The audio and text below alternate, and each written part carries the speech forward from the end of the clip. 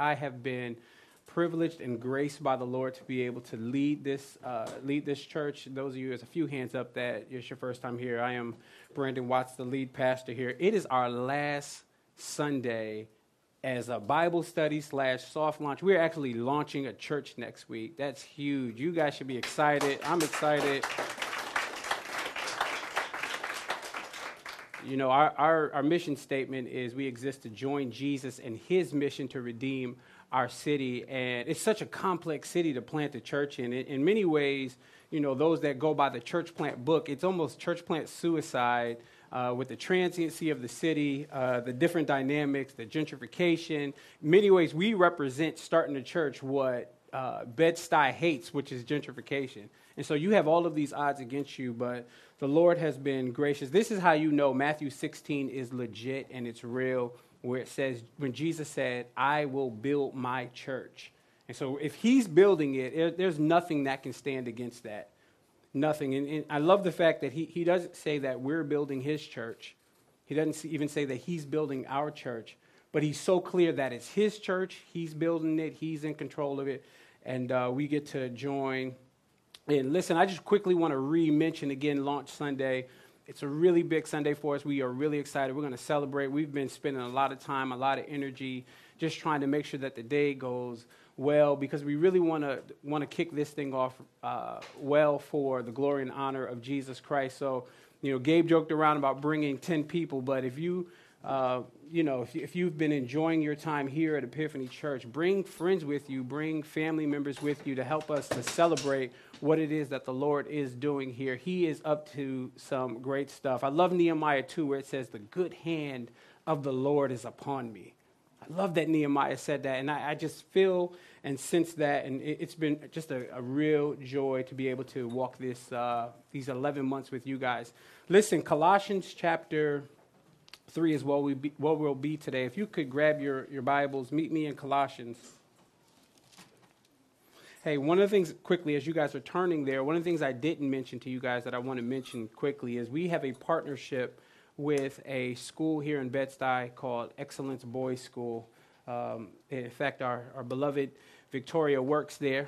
But it's a school that we just have cared for last year a couple of times, done some things with them, school supplies, loved on their teachers as well. We want to go deeper with that partnership. One of the things they're looking for is mentors. And so mentors and / tutors. So they do like a every other Saturday deal where they're preparing for, is it the ELA? ELA standard test, yeah. So they're preparing for that. And part of that preparation, if you guys, some of you have giftings of being able to tutor people in math and all of those different areas, we'd love for you to bring those skills and serve a couple of Saturdays to be able to mentor and tutor some kids. And so if you want more information on that, we'll announce it again next week. If you could see Janelle, if you could just raise your hand. Janelle is the area director of Young Life here in Bed-Stuy, and so she's really intricate part of our spark in that partnership. Colossians 3. Listen, we've been going through the entire book of Colossians, line by line, verse by verse. We haven't skipped anything. I almost wanted to skip last week, but we haven't skipped anything within the book of Colossians, and it's been really fruitful. How many of you guys are enjoying your time in Colossians? Whoa. I felt a certain way, like nothing will humble you like that. Listen, if you guys haven't been enjoying your time, I've been enjoying our time in Colossians. It's just it's an amazing book that Paul wrote to a really strong church that he was strengthening deeper based on the gospel. He didn't use any other tools but the gospel to strengthen this church. And so we've been going through Colossians since, it has to be since like October, middle of October we started. I actually have an end date, so we're going to end the last Sunday of April. We'll be done with Colossians. We'll go through all 4 chapters by the end of April, and then I'm jumping into a series on the church called The Bride of Christ. And that series will just go through different dynamics of the church, the universal church, which is all believers. Anybody that has placed their faith in Jesus Christ is baptized into a body of believers called the church. So it's a universal church. That means you have a brother and a sister that's a part of the body in Uganda or Malawi or some other part of the world, and we're all connected by the fact that we believe in Jesus. But we really flesh that out through the local church. And so that's what we're doing here, building and trying to grow a local church. And so we'll talk about that. We'll talk about the local church, the universal church. We'll talk about Jesus as the head of the church. I'm not the head of the church. Leaders aren't the head of the church. Jesus is the head of the church. We went through that in Colossians. Talk about biblical community. We'll talk about elders. Our church believes in elders, right? I'm the only elder or pastor at the church right now, but at some point, the Lord will raise men up.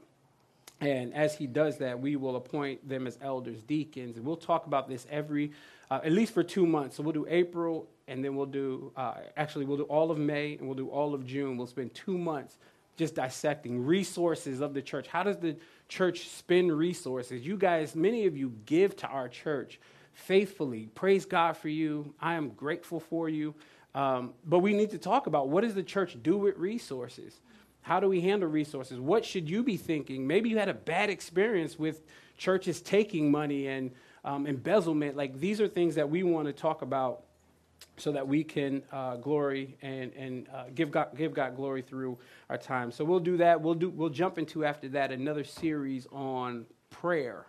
So we'll do about a month and a half on prayer, and then we'll start another book of the Bible, probably Old Testament. But each time we get together, the one thing that you can always be sure of is that Jesus is going to be proclaimed on a consistent basis. All right, let's read Colossians chapter 3. We'll do 12 through 14 today. It says this: "Put on then, as God's chosen ones, holy and beloved, compassionate hearts, kindness, humility, meekness, and patience, bearing with one another. And if one has a complaint against another, forgive each other, as the Lord has forgiven you, so you also must forgive.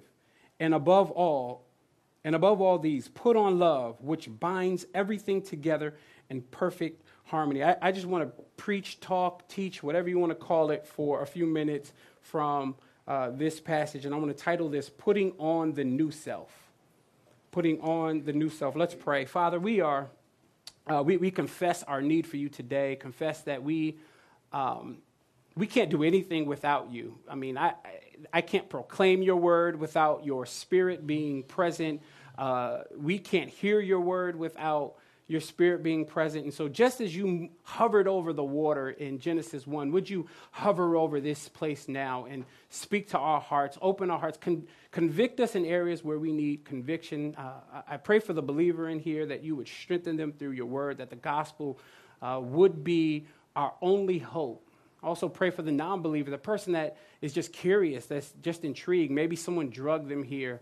I pray that you would open their hearts and just reveal your love and your compassion, which we'll see in this text today. Use this time for your glory. Let us not walk out of here and be the same, but let us walk out of here transformed by an encounter with Jesus. In Jesus' name we do pray and give glory. Amen. Listen, years ago, I went to the Ricky Lake show. Come on. Don't judge me. Fellas, listen. Somebody bought me a ticket. So, no, I'm lying. I stayed up all night to get this ticket, and I got it myself. I'm just coming clean. So I went to the Ricky Lake show, and I get there. And so the way they do it, has anybody in here ever been to the Ricky Lake show? See, you in there. So I went to the Ricky Lake show, and when I got there, they had 2 tapings. So what they do is they try to tape a bunch of shows, as many as they can in one day, so that they can spread them out and show them throughout the week. And so I go to the show, and the 2 shows that they had, one was like Baby Mama's Drama. I was young. I was like in high school. Baby's Mama Drama. And then the other one was Extreme Makeovers. Now, that is my favorite type of a show. When you take somebody that looks one way and then clean them up, whatever you do to them, and make them look a whole nother way, it is amazing to me. So I go to this Ricky Lake show, and they bring this man and this woman out. This woman, I mean, she didn't cut her hair for something like 40 years. Like, her hair was like all the way down here. I don't even know what split ends are, but they were like, "Oh, she has split ends." And I'm like, I don't feel manly today talking about Ricky Lake and split ends. This is just not. But anyway, so she has this long hair. This other guy, he has like this beard, and he just never cut his hair. And so they say, well, we're going to do an extreme makeover. Their husband and their wife were there. Their family is there. They send these two people out, and for 2.5 hours, they send them in this room, and they do this makeover. We don't see any of what they're doing. I'm sure, the show showed some backstage, behind-the-scenes stuff. I didn't see anything that they were doing. They bring them out 2.5 hours later, and they look completely different. I mean, her hair was cut short. I don't know how you do this in 2 hours, but they colored her hair. Her eyebrows were on fleek. Can I say that? You couldn't say that back then, but her eyebrows were done, and he looked nice, and he was groomed, and he was in a suit, and so the family members come out, and they're crying, and all this stuff is happening. This is what the spiritual life should look like. Our spiritual lives, many of us need a spiritual extreme makeover. So last week we talked a lot about taking off, right? Putting off the old self. We talked about killing those things that were earthly in us, and we went really, really hard, at least in that text. This week, Paul does something that I would even say is equally as important as last week. As hard as it was to hear, man, there are some areas in your life you need to kill, you need to identify. We talked about putting it to death. What is that it in your life that you need to identify?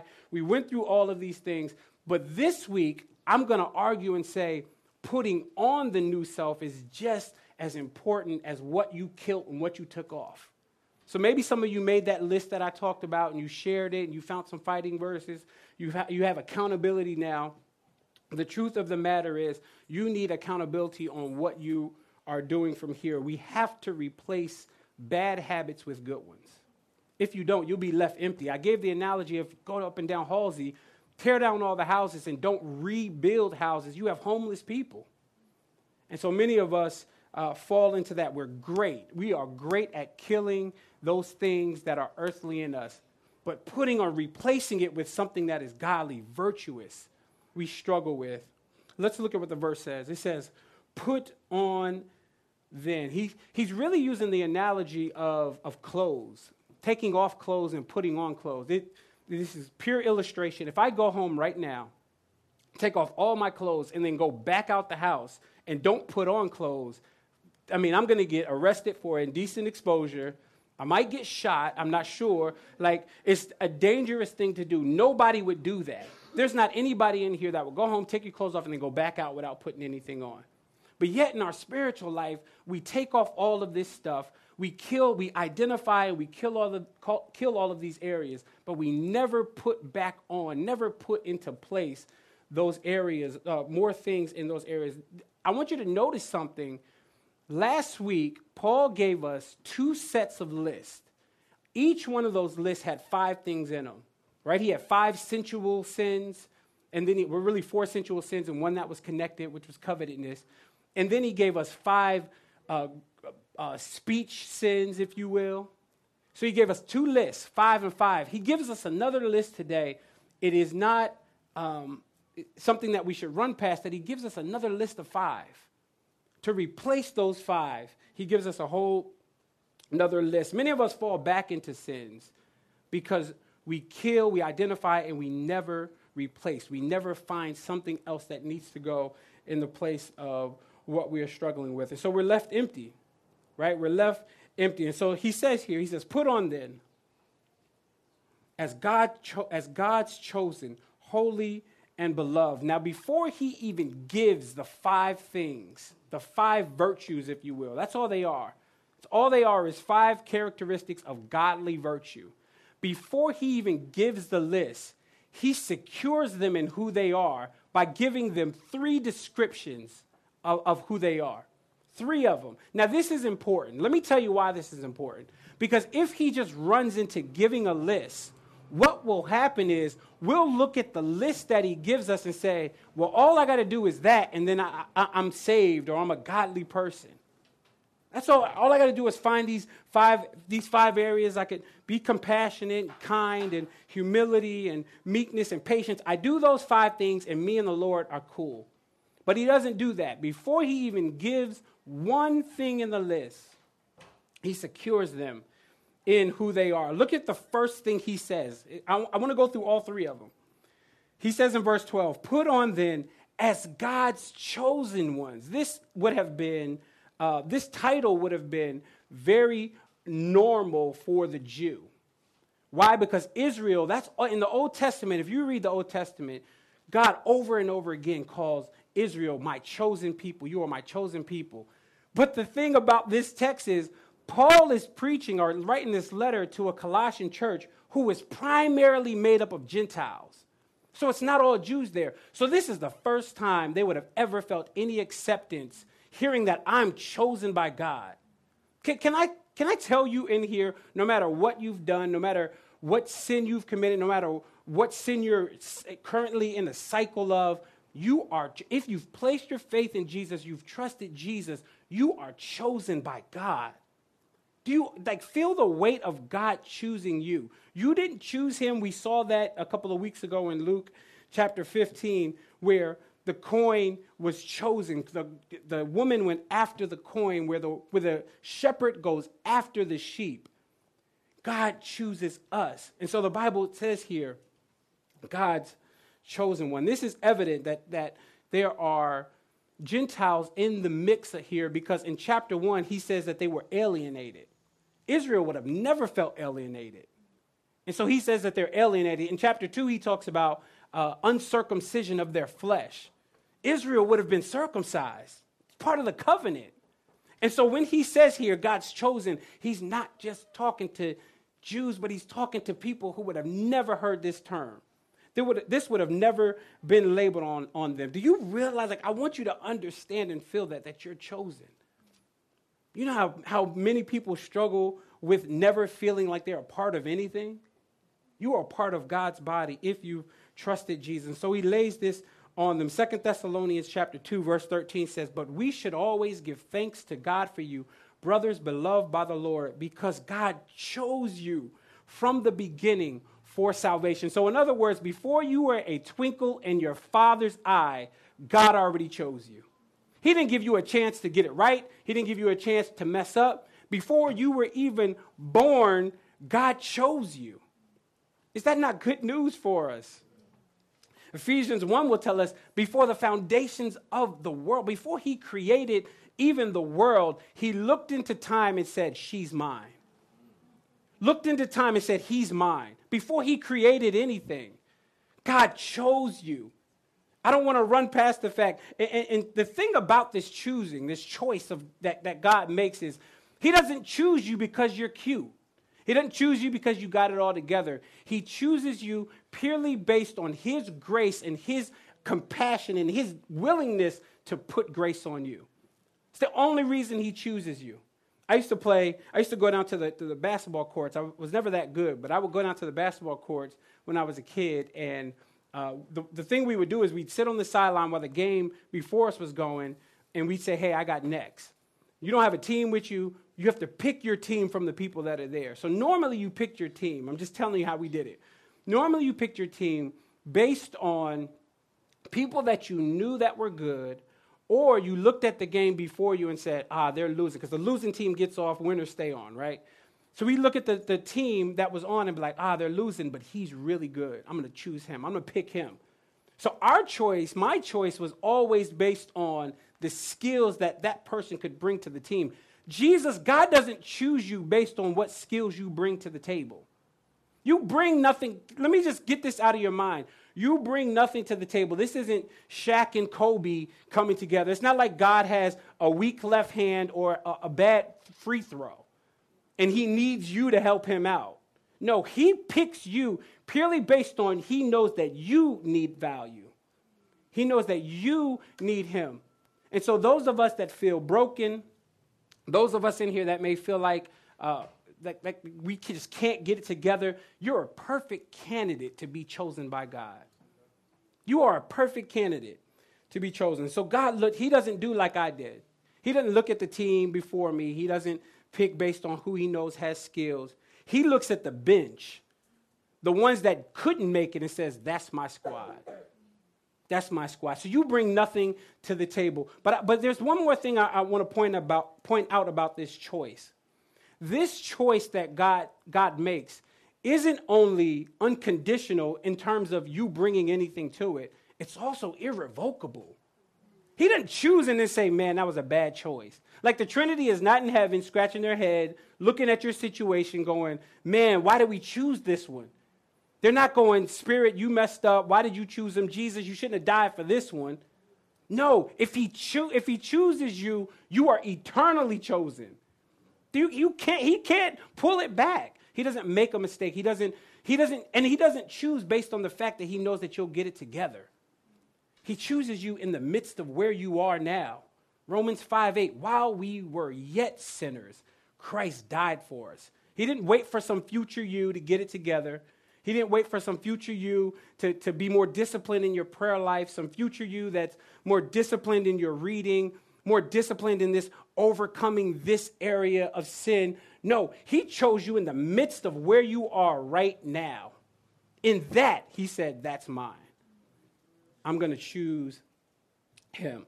Deuteronomy 7:7 says, it was not because you were more in number than any other people that the Lord has set his love on you. Listen to this. For you were fewest of all people, but it is because the Lord loves you. He didn't choose you because you were great in number or because you brought anything. He chose you because you were fewest of all people. He knew you needed him. He doesn't need you.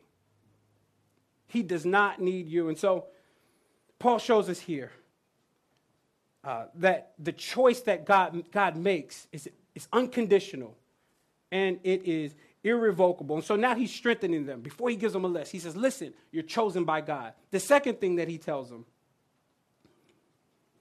he says, put on then, as God's chosen, listen to this description, holy. He calls this group of people holy. Holy just simply means set apart for God himself. You are set apart. If you've trusted Jesus, you're holy, but you're set apart for God. And let's describe this holiness because many of us will think, man, I'm holy purely based on my performance. I'm holy because I got it together.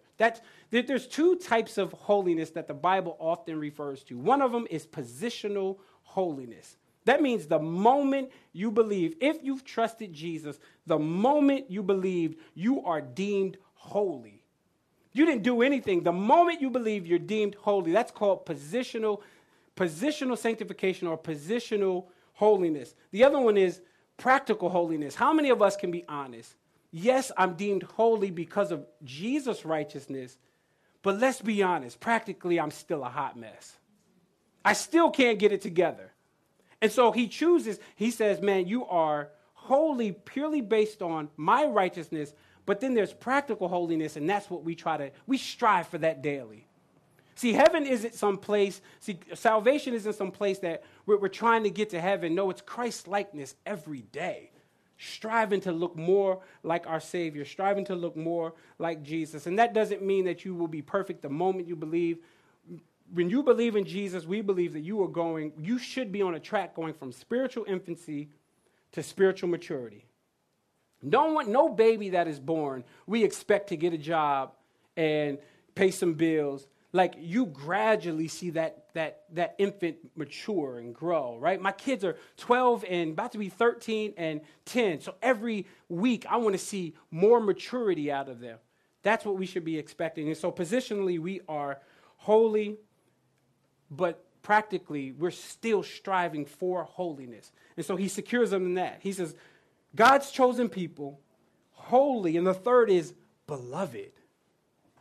That means they were dearly loved by God. Do you know how many people struggle with knowing that God loves them? That God loves you.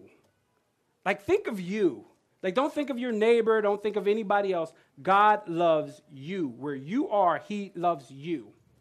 That's amazing to me that God loves us. And he doesn't just love us. Ephesians 2:4 will say that he loved us with great love. Like he doesn't just love you a little bit. He doesn't just tolerate you. He loves you with great love. And the greatest way to see, the greatest demonstration we get of God's love is the cross. There's no other greater demonstration than that. Like he gave his only son for you. Most famous verse, John 3:16, for God so loved the world that he gave his only son. His love provoked him to be generous. And so God does love you. Doesn't matter what you're in right now. Doesn't matter this cycle that you can't break out of. I'm praying that you're moving, you're getting accountability, you're moving towards holiness. But the truth of the matter is where you are, God loves you. I quoted Romans 5:8 earlier that Christ died for us while we were yet sinners. That is great love. Let's keep moving. He says in verse 12, put on then, as God's chosen ones, holy and beloved. Now he's about to go into the 5 virtues, the 5 things, the list. He says the first one is compassionate hearts. I love the King James, the old King James. That's what, my father was an old Baptist minister, so I grew up in a King James household, the these and thous, all of those. I love the King James version because it renders this thought more literally. See, it says here compassionate hearts, but King James version says bowels of mercy. Talks about the stomach. See, this is talking about emotion. When it's talking about compassionate hearts, it's talking about the emotion. Right now, we think that emotions, our culture says emotions is based on the heart, right? February 14th, we celebrated Valentine's Day. Some of you ladies may have got a box of chocolates that was in the shape of a heart. Maybe you got a card that was in the shape of the heart. But in ancient time, they didn't identify emotions with heart. They identified it with the stomach.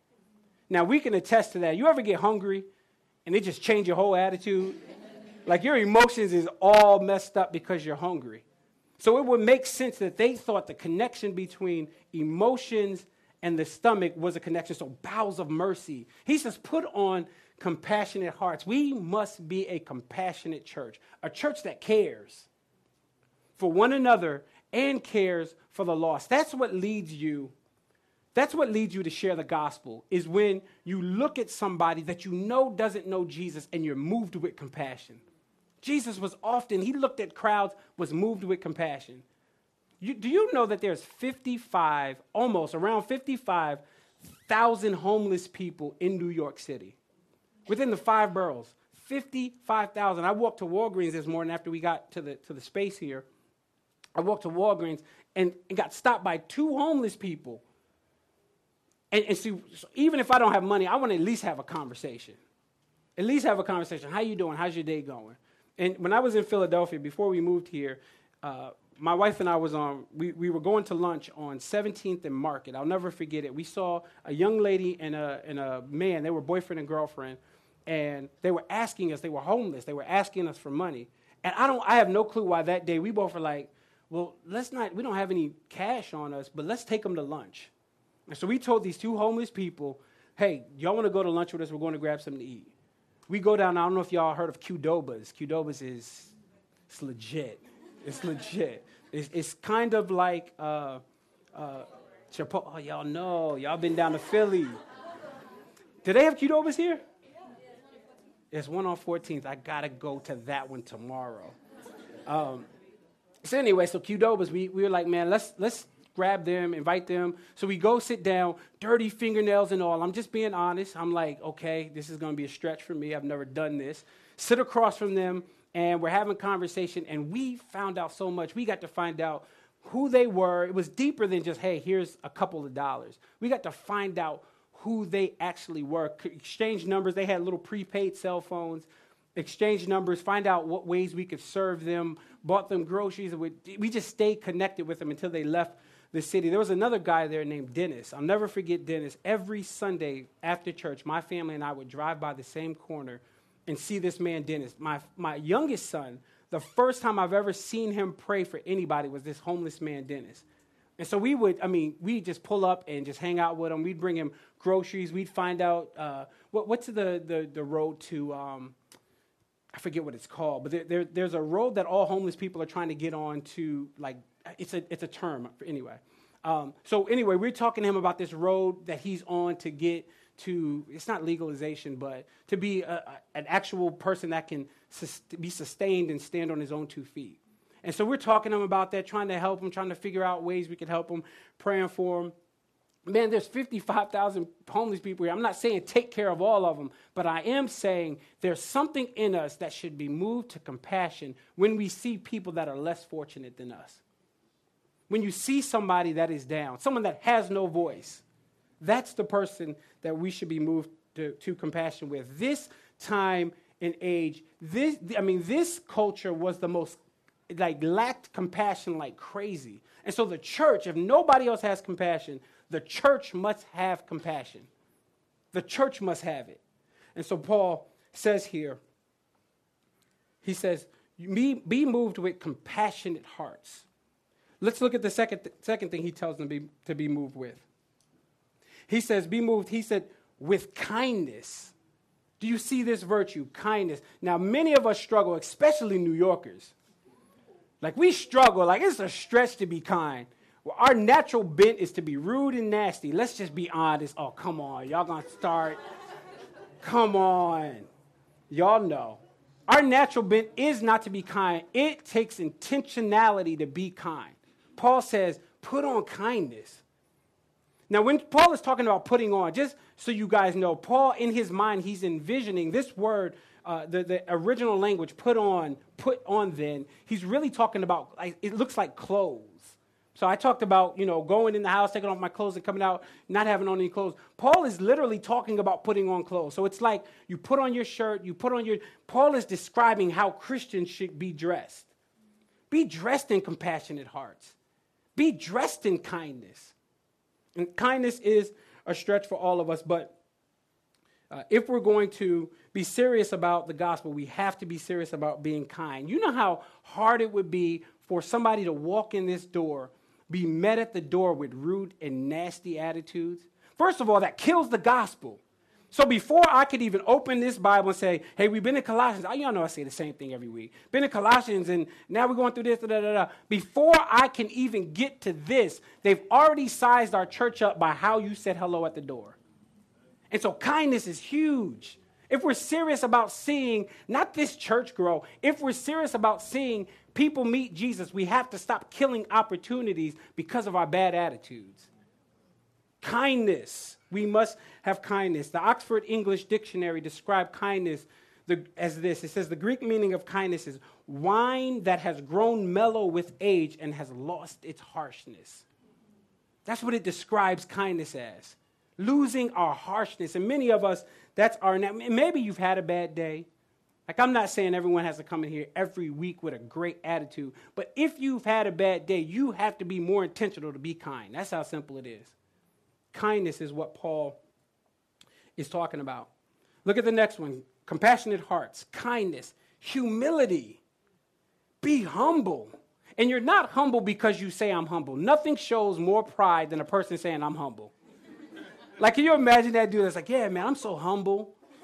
It's like, no, you're not humble. You are prideful. William Gladstone, the Prime Minister of England in the late 1800s, is recorded as saying, while humility is the sovereign grace of Christianity, listen to this, the Greeks had no symbol in their language to denote humility. The Greeks didn't even have, they just didn't have a symbol for humility. And so many of us, even though Paul makes this virtue one of the top Christian virtues, many of us, it's just not our natural thing. Many of us don't know how to be humble. I'm not sure if I said kindness. I meant to say humility. Some of us just don't know what it takes to be humble. And truly, being humble is a sign of Christ-likeness. Our Lord and Savior was humble. Do you know how much humility it took for him to step off of his throne? Where he's being worshiped 24 hours a day and step off his throne to come down here to dwell amongst us. One of the great, there's a scripture in the Old Testament that says they blindfolded Christ and struck him in the face during the crucifixion. Blindfolded him, struck him in the face. Do you know how much humility it had to take for him to be struck in the face with a hand that he created? That's crazy. But many of us are like, man, we struggle with humility, yet Christ is able to be completely humble. Philippians 2:8 says, and being found in human form, he humbled himself, becoming obedient to the point of death, even death on a cross. C.S. Lewis says humility is not thinking less of yourself, it's thinking of yourself less. Some of us are so self-absorbed Oh, I mean, and I'm in this. Like, I wish I could sit out there and be listening to this today. I'm not saying this like I'm great at this. I struggle with humility. Like, let's just be honest. Most of us are selfish. We're self-absorbed. But if you read a couple of verses before the one I just read, it says, do nothing out of selfish ambition or conceit. But in humility, count others more significant than yourself. Like, think about how heavy that verse is. Count others. Count somebody else as greater than you. Don't be competitive. Let's keep moving. And so he's listed out a few already. Compassionate hearts, kindness, humility, meekness. Now, we take meekness as meaning weak. Like, I'm passive because I'm meek, especially the brothers. Ain't nothing meek about me. Paul tells us to put on meekness. Can I tell you that meekness and gentleness is really strength under control? That's all it is. It's strength under control. Our Lord and Savior was meek. I mean, look at the life of Moses. Moses had moments in his life where he lost his temper, there were moments where he got angry. But if you look at places like Numbers chapter 12, verse 3, it tells us that Moses was the most meek man on the earth. Like, Moses was the most meek man on the earth, yet he lost his temper, yet he got angry. And so meekness doesn't mean soft, it doesn't mean weak, it doesn't mean passive. Meekness just means I'm strong enough to humble myself to be meek. That's all it means. And so when all hell is breaking loose in your house, in your life, whatever you're going through, it takes meekness to be calm and know that the Lord is in that situation with you. That takes meekness. Let's look at the last one that he says here. Compassionate hearts, kindness, humility, meekness, and patience. How many of us struggle with patience? Like, I can be patient with so many other people, but I lose patience with the ones that are closest to me. My wife tells me all the time, you're patient with everybody else, but you're not patient with me.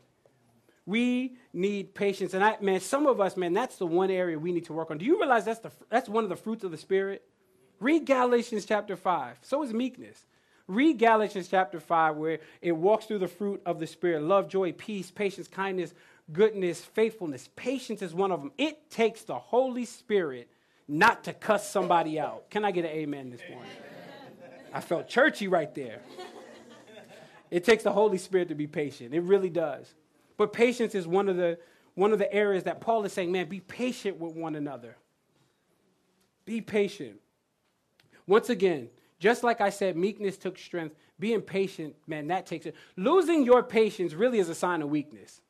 If you can lose your patience really quickly, man, I would be thinking, man, this person, man, that's a weak person if you can lose your patience like that.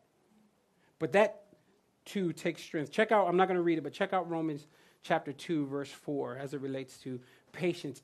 In particular, God's patience. Can you imagine if God wasn't patient with you? Like, think about if God looked down and was like, man, I'm tired of him keep messing up. Like, what if God lost patience with us? First of all, many of us wouldn't even be saved if God wasn't patient with us. We wouldn't have trusted Jesus. And so the 5 virtues that he gives here is something that you really need to note here. Don't move past the fact that the 5 virtues that he lists out here can only be accomplished within relationships. You can't do these on your own.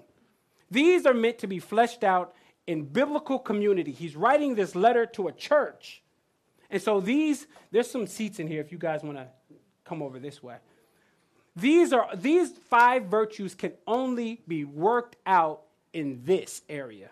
And let me be honest, man, it's easy for me to be patient when I'm in isolation. When I'm by myself, I can be patient as possible. It's easy for me to be kind when I'm not around anybody to get on my nerves. It's hard to do it when you are around other people. The assumption of the text is that this would be worked out in biblical community within church. Listen to me, if you're coming here to run from church hurt from somewhere else, trust me, give us a few months and we gonna hurt you too. I just want to be as honest as possible with you. There's no such thing as a church that doesn't have church hurt. You come here, you live long enough, you get in relationship, you will be hurt. And I might be the one that does it. I might say something that's offensive. I might not do something the way you like me to do it. And so these things can only be flushed out through relationship. So Paul is laying here the assumption, right, that we're in context. We're in biblical community. That's the assumption, that you're not isolated. You know, isolation that's really a punishment.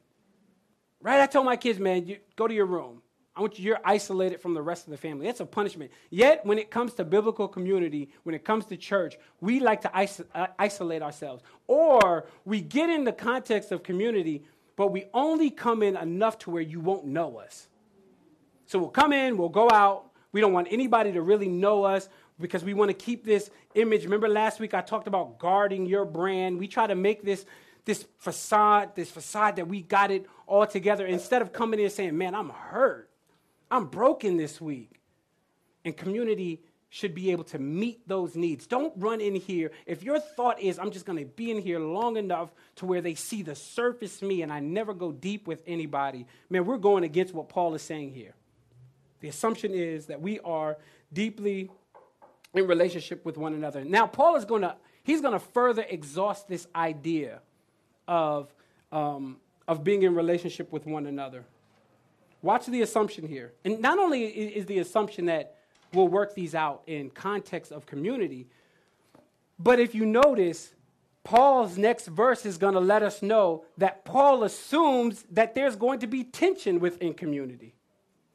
He assumes that somebody's going to get on your nerves. Look at what he says in verse number 13.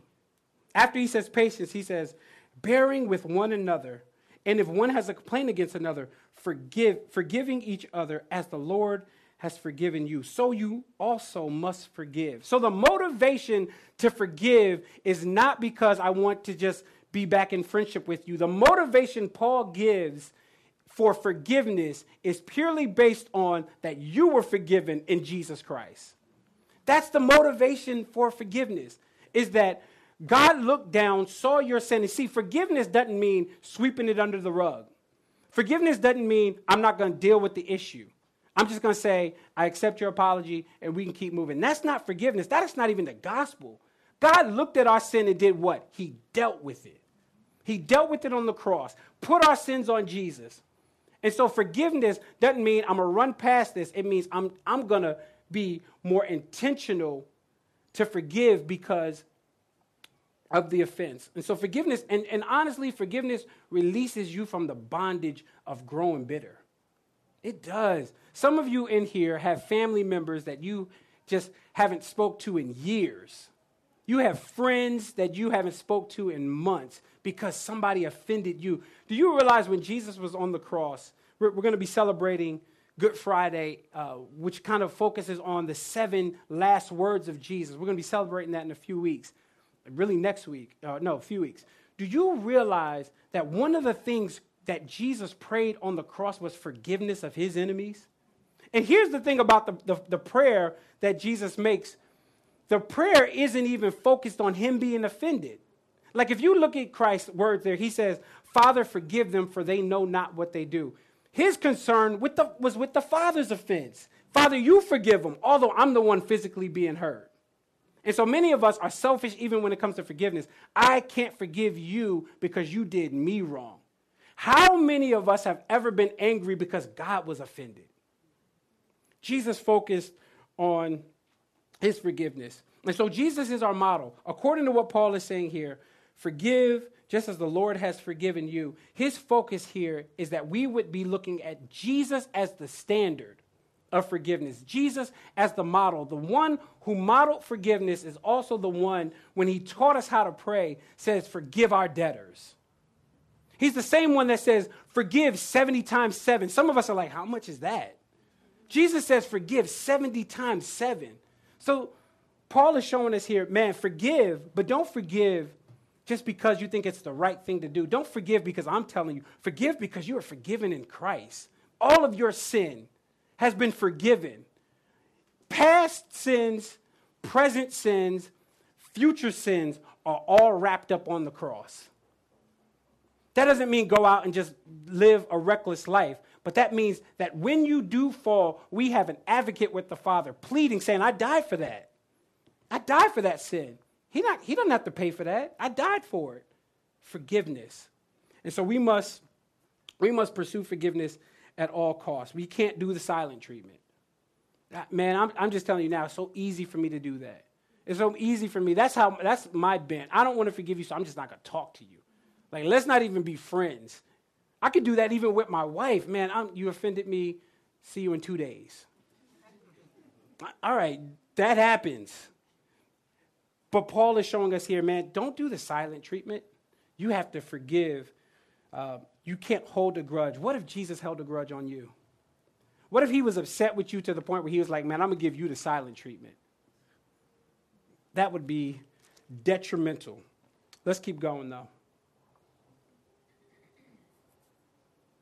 All right, he says, verse 14, our last verse. Above all these, above all of the virtues, all the characteristics, all of the godly characteristics, he sums them all up with one. Look at what he says. And above all of these, put on love, which binds everything together in perfect harmony. Remember I said it's almost like putting on clothes. That's what Paul's mindset is, putting on clothes. And so if that is his mindset, it's like you putting on your undergarments, you putting on your tunic. He puts on all these things. And then he says what holds everything together is love. So it's really the belt. Love. Like that's, our church one of the things I love about this church is when visitors visit here, they always say to me, man, everybody's just so loving. I pray that we would keep that. That we would be a church that's marked for pursuing Jesus passionately and a church that's marked by love for one another. If you love Jesus, you should be able to love his body. It's no such thing as loving Jesus and hating his body. Like loving Jesus and hating his bride. Like if you came to me and said, man, I love you, but I hate Ty. I'm going to be like, what? That doesn't make sense to me. And so it's all wrapped up in love. It's possible. Here's the thing. It's possible to walk through the 5 virtues that Paul laid out and not have love. I can forgive you and not love you. I can be patient with you and not love you. I can be kind to you and not love you. But it is impossible to have love and not have these 5 virtues. Impossible. You can't tell me you love me, but you're not patient with me. You love me, but you're not meek. You're not humble. It's impossible to have love and not have these 5. But if you're just focused on the 5, it's easy to walk through that list and not be loving. But love binds all of it together. I told you Ephesians 2, our greatest motivation for love is because you are loved in Jesus Christ. And so as we close our time this morning, I want you to think about the fact that you've taken off all of these things, or maybe you're still working through some of the things that I need to take off. But at the same time, I need to put on. I cannot empty myself out and not fill myself back up with these 5 virtues. Let's pray. Father, many of us struggle with these areas. We struggle with compassion. We struggle with meekness. We struggle with humility. We struggle with patience. We struggle with kindness. Father, we are some of the most impatient people. Christians, believers, the church, we can be so unloving and so impatient with those that we think don't have it together. Father, help us to realize that your choice and your selection of us isn't because we had it all together. It's not because we had the right things going on in life. We had the right things to say. No, your choice of us was because we were absolutely dysfunctional, broken, and a hot mess. That's why you said, I'm going to choose that person. Father, help us to walk in these 5 characteristics. And the greatest of them is love. And we see that, we get that in the person and work of Jesus. There's nothing else that shows us that you love us more than you sending him. Not to just die, but to live perfectly so that he gave us something to have, so that when we stand before you, we're counted as righteous and holy because of Jesus. And we're grateful. We thank you for that. Forgive us for not walking with these 5 virtues consistently. Forgive us. This morning, would you search our hearts and help us to walk out of here and pursue you deeper. It's in Christ's name we pray. Amen.